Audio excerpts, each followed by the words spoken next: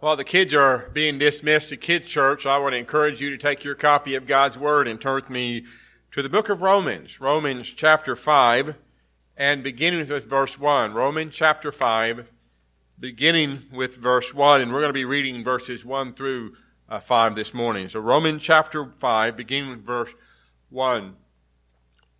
Over the last several weeks, we have been in chapter 4, where the Apostle Paul has been making a case for our justification by faith on the basis of what the text says. Not just something that he says, but it's actually what the Scripture says. Now, as an apostle who is commissioned by the risen Lord Jesus Christ, Paul had the authority to say, this is what salvation is. It's justification by faith. But what he does in chapter 4 is he goes all the way back to the Old Testament. And he takes that great figure that the Jewish people and that we still esteem today, Abraham. And he says that Abraham was not justified by works, he was justified by faith. Or in other words, that he was made right. He was put into a right relationship with God by faith, not the works that he did. And then when we got to the end of chapter 4, in verses 22 through 25, Paul argued from Scripture that Abraham's faith was credited to him to righteous. It was an accounting term. He didn't have righteousness, so it was credited to him. Now and then we find in this text that it was not just written for him alone, but for all believers. And so the Old Testament and the encounters that they had with God and the law and all that we find in the Old Testament is it's not some static, old, out-of-date book that means nothing to us today. It was actually written for our benefit and for our example. And so we find that this idea of justification by Abraham has great bearing on our life today. Abraham was justified by faith. We are justified by faith through the Lord Jesus Christ, by the grace of God, through the cross of His Son, Jesus Christ. And now that the idea of justification by faith is established, now what Paul's going to do is he's going to move on in chapter 5 and verse 1, and it's going to go all the way to chapter 8 in verse 39, and he speaks about the blessings of justification. The blessings of justification. So look with me in Romans 5, beginning verse 1, and here's what God's Word says. It says, "Therefore, having been justified by faith, we have peace with God through our Lord Jesus Christ, through whom also we have access by faith into this grace in which we stand and hope and rejoice in hope of the glory of God. And not only that, but we also glory in tribulations, knowing that tribulation produces perseverance, and perseverance character, and character hope. Now hope does not disappoint, because the love of God has been poured out in our hearts by the Holy Spirit who was given to us." Let's pray. Father, we ask that you will speak to us through your word this morning. And we ask that you will help us to see all that you want us to see. And I pray the prayer of John the Baptist, that I may decrease so that you may increase. And we pray this in the name of your Son, Jesus Christ. Amen. And so we're going to be focusing and looking at, in this text, the blessings of justification. And here in verse 5, these 5 verses alone, there are 4 blessings that the Apostle Paul describes as a consequence of our justification by faith. Now, as we encounter verse 1, and we notice that there is a therefore. And whenever we see a therefore, we ask, what's the therefore? And so it signals the conclusion of Paul's argument regarding justification by faith using the Old Testament to make his point, which included Abraham and David. And now for the first time in this letter, Paul includes himself with his recipients. Now if you'll notice there, in verse 5, he says, "Therefore, having been justified by faith, we have peace with God." So in the short 11 verses in chapter 5, going from verse 1 to verse 11, we occur 16 times.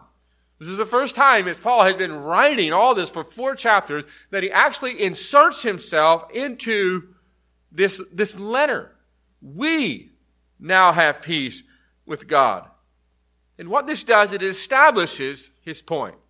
The point that he makes back in chapter 4 is that there is not any difference between Jews and Gentiles. They are all God's people. They are children of Abraham, justified by faith. Now, the argument for justification has been made, and now Paul presents it as a statement of fact. Therefore, we have been justified by faith. It's a statement of fact. This is the reality of the Christian life, that when you repent of your sin and you trust in Jesus Christ, you are brought into a right relationship with God. You are giving a righteousness that does not belong to you. In fact, the only thing that we have is sin and transgressions.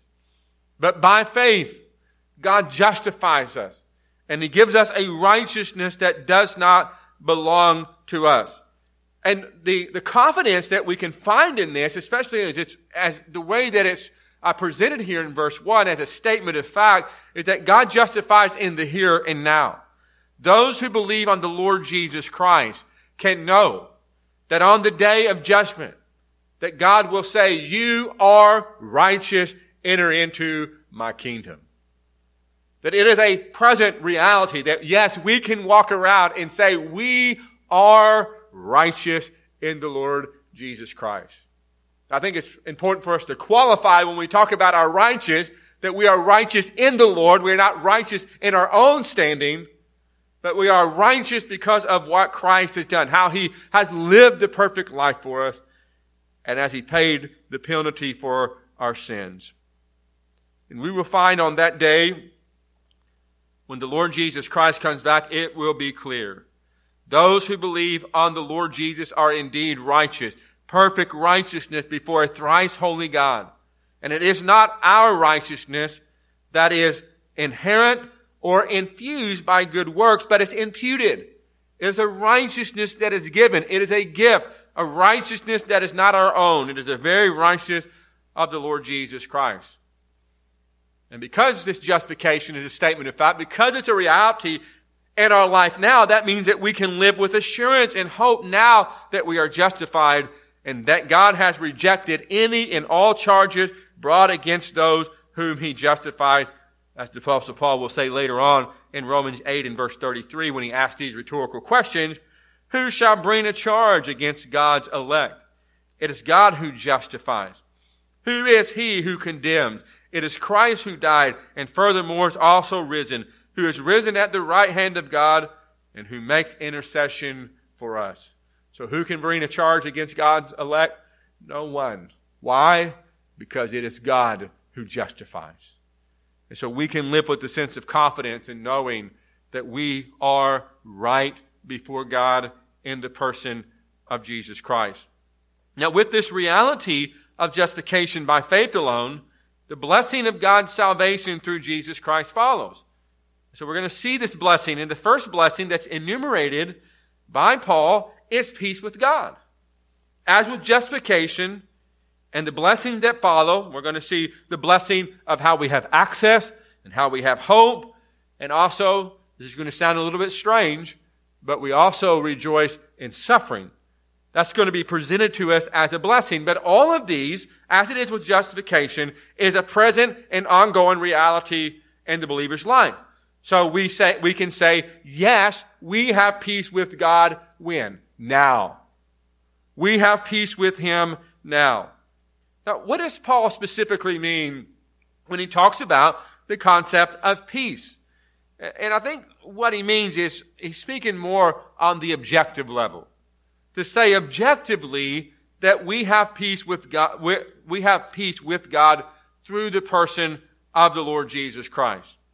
And what this means is that at one point of time in our life, if we're not a believer, we're still at this point, but if we are a believer in the Lord Jesus Christ, at one point in our life that we were at enmity with God, we were enemies of God, we were haters of God, and there was no peace between us and God.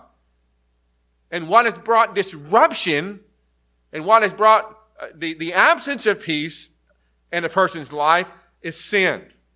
Sin strikes at the very heart of our relationship with God and our relationship with others. But because of the cross of the Lord Jesus Christ, because of his blood that was shed for us, now we have peace with God. That's an objective reality. We can say that we have peace. In the Old Testament, peace is often associated with God's covenant relationship with his people. And the Aaronic blessing, the priest were to regularly pronounce upon the congregation peace, which is the result of Yahweh's actions of being gracious and sharing his favor. So through the Lord Jesus Christ, there is a real relationship that we have with God through the Lord Jesus Christ. Since relationally there is peace with God, then peace ought to carry over in all of our lives. It ought to be the objective as we live our lives with peace with God, that we should have peace with all people. Particularly peace with those who are fellow believers, but also, if at all possible, to have peace with all people that we encounter in the world. So I want us to think objectively about this peace. We have peace with God. There is peace between us and God right now. Right? It's more than just a feeling. Because there's going to be times in your life where you don't feel that peace. That whenever you go through the difficulties and the travails of life, that you don't always have that peace of mind. That's a subjective feeling. I want you to rest on the objectivity of peace. You cannot pronounce peace upon your life on the basis of what you feel. Pronounce peace on your life on the fact of your relationship with God through the Lord Jesus Christ. So now, although this text is primarily about this objective peace that we have now between us and God, it also has implications, subjectively speaking, in regards to how we feel. When there is peace with God, it will naturally have an effect on one's whole disposition. Mind, our emotions, our body, we will find a sense of peace. So just think about it. With the weight of sin and guilt and judgment gone, there can be tranquility in life. Think about what it must feel like, not only spiritually, but emotionally and even physically, that we are no longer fighting God. Even though people might not assume this is what they are doing, fighting God, but when you live your life contrary to how God has designed, when you live your life as though you're autonomous, when you try to make your own decision, when you chart your own course or your own destiny, you are essentially fighting God. You're essentially living contrary to how God has designed you. And when there's finally peace with God and you, when you begin to follow him, then it brings peace to your life. Now, this is not to say that you will always have peace in mind. In fact, Paul himself admits to feeling utterly, unbearably crushed, despairing life, suffering and anxiety for all of his churches, and having sorrow upon sorrow. So with peace, we cannot fall back on what we feel. We must fall back on what is true. And what is true is if we have been justified by faith, we no longer stand under the wrath of God, but have peace through the cross. And that is indescribable peace to know that. To know that we do not stand under the wrath of God, that we do not stand in judgment by God, but we now have peace with him. So we have the blessing of peace. And secondly, we have the blessing of access. If you'll notice in verse 2, it says, through whom we also have access by faith into this grace. And so the blessing continues with access to God. Now, Paul only uses access here, this word that's translated access here, and 2 times in Ephesians. Once in Ephesians 2 and verse 18, which says, for through him we both have access by one Spirit to the Father. And then in Ephesians 3 and verse 12, which says, according to the eternal purpose which he accomplished in Christ Jesus our Lord, in whom we have boldness and access with confidence through faith in him. And the meaning of access has a connotation of royalty, signifying entrance into the audience chamber of the King of Kings. Just think about what it would be like to be able to have access to Buckingham Palace. Or maybe what it would be like to have access to come and go as you please into the Oval Office. This indescribable access in some of the most guarded places in the world. And yet we can come and we can go as we please. Justification leads to unfettered access to the Creator, the one true King, the sovereign and the judge of the living and dead. And this access has a twofold basis. If you'll notice there in the text, the basis is through whom, and the referent to whom is speaking of our Lord Jesus Christ that we see in verse 1, and faith. So we have access through Jesus Christ by faith. That we're looking away from ourselves and we're looking to God through the person of the Lord Jesus Christ to give us this access. And with this access comes this standing. Where do we stand? We stand in the realm of grace. We have our being. We have our existence. We live in the context of God's grace. We no longer live in the realm of sin, in the realm of the law, that the burdensome law. You look at that law and you see all of your shortcomings. You see all of your problems. We no longer live in the realm of the dead, but we stand in God's grace, which leads to righteousness and to life. That's the kind of access that we want to have. We want to have access to the King, that we can go to the King. In fact, it is the Lord Jesus Christ who now sits at the right hand of God and He reigns and He makes intercession on behalf of us. So we have this unbelievable access with God through the portion of the Lord Jesus Christ. And we stand in the realm of grace, of God's gracious goodness and favor toward us. So we have access. And then thirdly, we have the hope of glory. So moving from the current blessings of justification, our eyes are lifted to see what lies ahead. The hope of glory. So the idea of justification and peace and access, these are present realities. And now what Paul is going to do is he's going to push our vision further. Let's look beyond what is presently true of us and look what lies ahead for us. So now we can joyfully look forward to sharing in God's glory through the Lord Jesus Christ. Now, what's interesting here is I think most of your translations have the word rejoice there in the latter part of verse 2, and rejoice in the hope of the glory of God. I think some of you may actually have the word boast. We boast in the glory of God.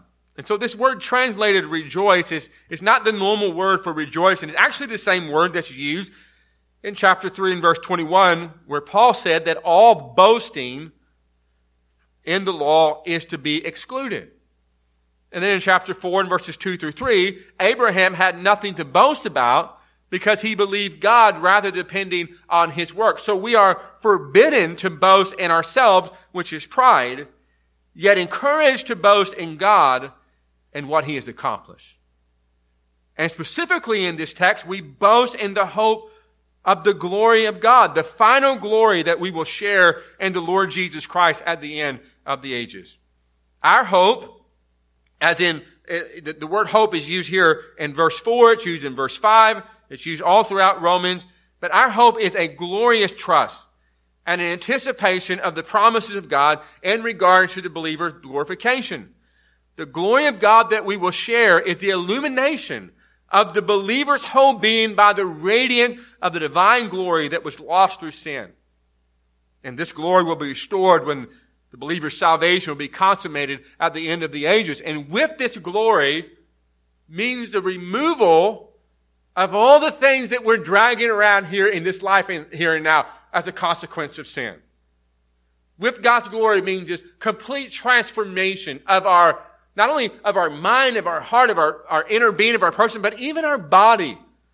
We are giving a glorious body, a body that is not affected by sin and decay, but a body that is made to live from everlasting to everlasting. And with this glory also is the loss of sickness and pain and sufferings and all the things that we face in the context of this life.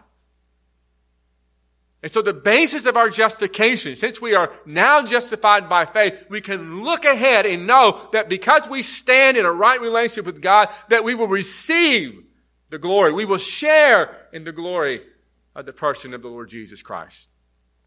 Receive His kingdom, that inheritance that lays ahead for us. And the way that we live with that is we live with that with this anticipation, which is hope. We have this hope that we cannot see it, but we know that it is true. So we have the hope of glory. And then also notice the fourth thing that we find in this text that we have as a blessing, which seems rather odd. In fact, most of the text is taken up with this, which is in verses 3 through 5. So we rejoice in hope of the glory of God. Then notice in verse 3, and not only that, but we also glory in tribulation. That's the same word that translated rejoice in verse 2.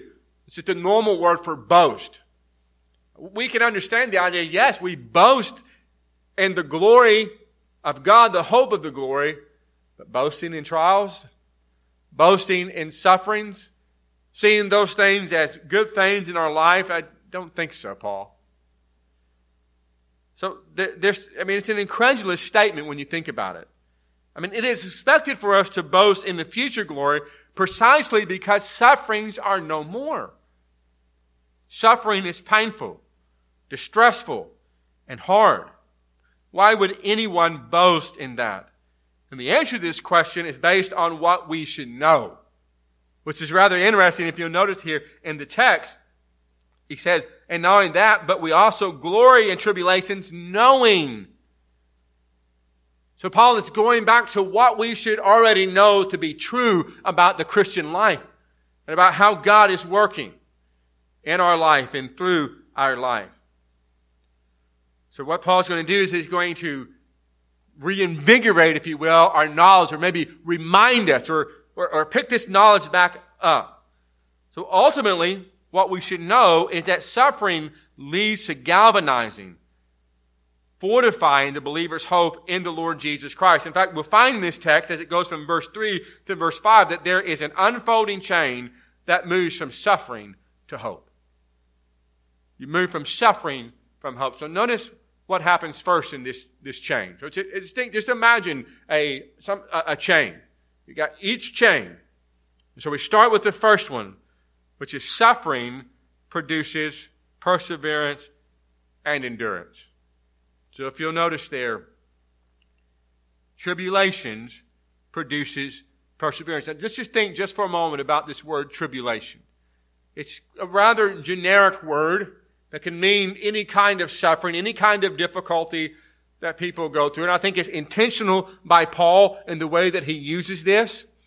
But I also think we need to be reminded of the type of tribulation that the church was going through in the early first century.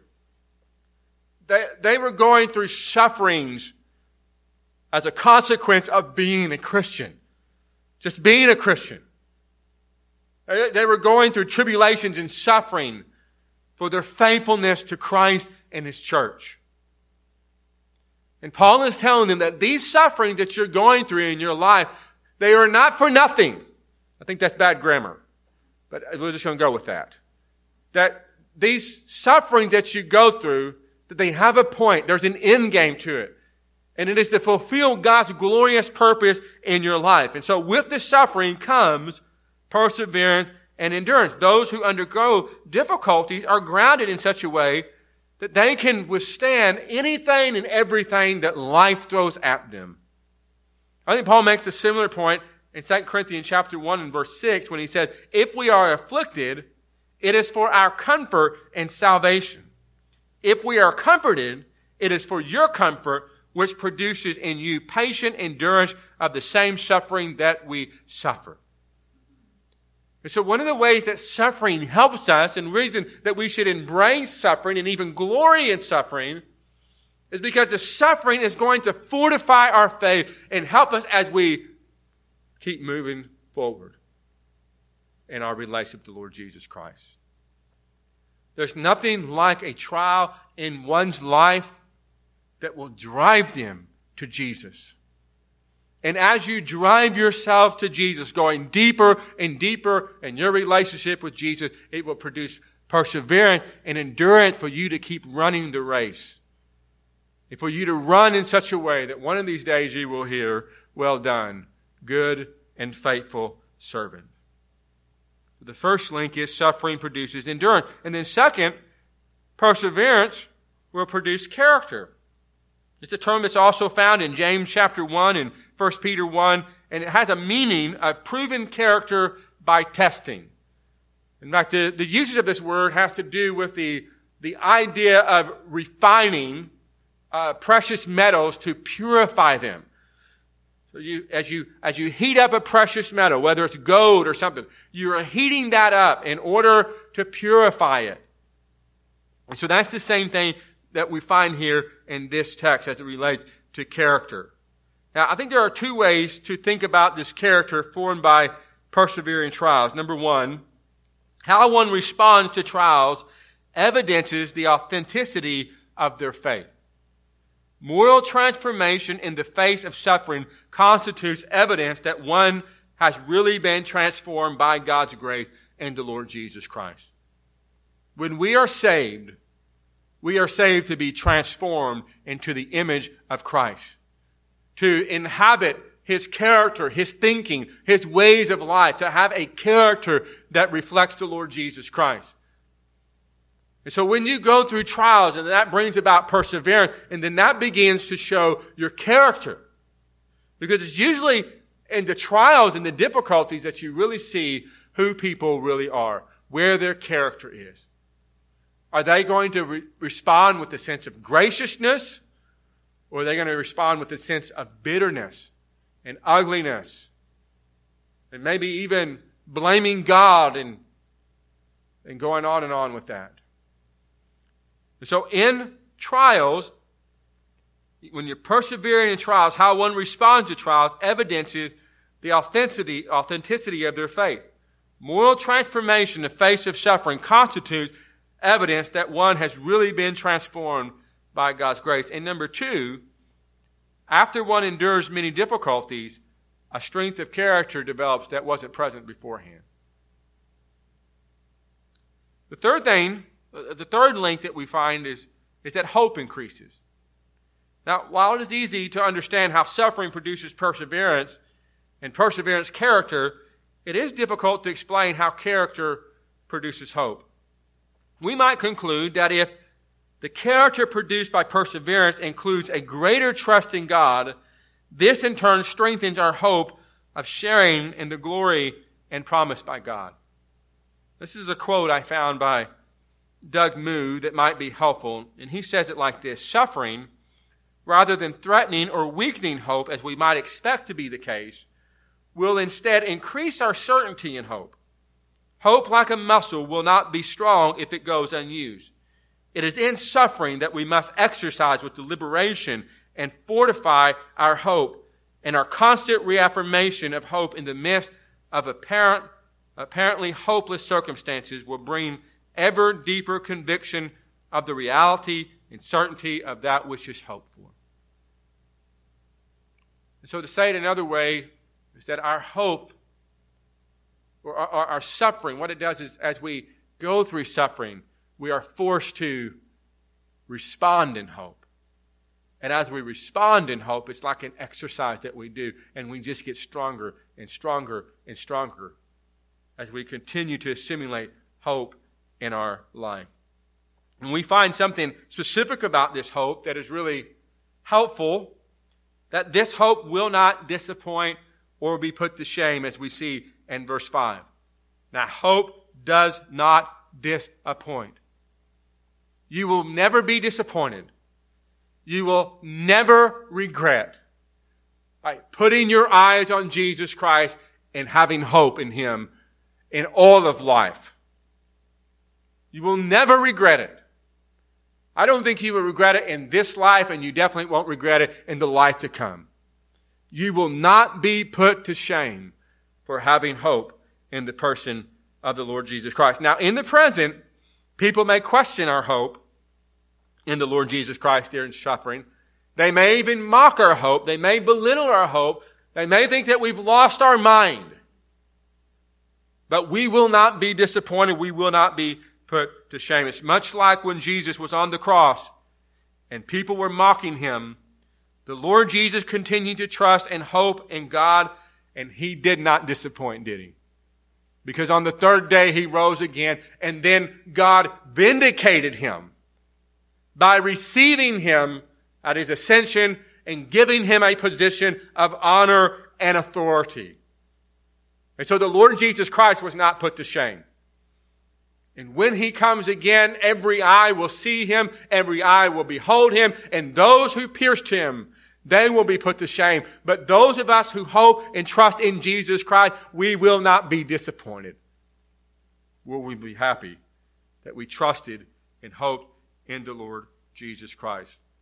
And the proof of this claim is the love of God that is poured out in our hearts by the Holy Spirit. We know that this hope is true. We know that we won't be disappointed because of the hope of God.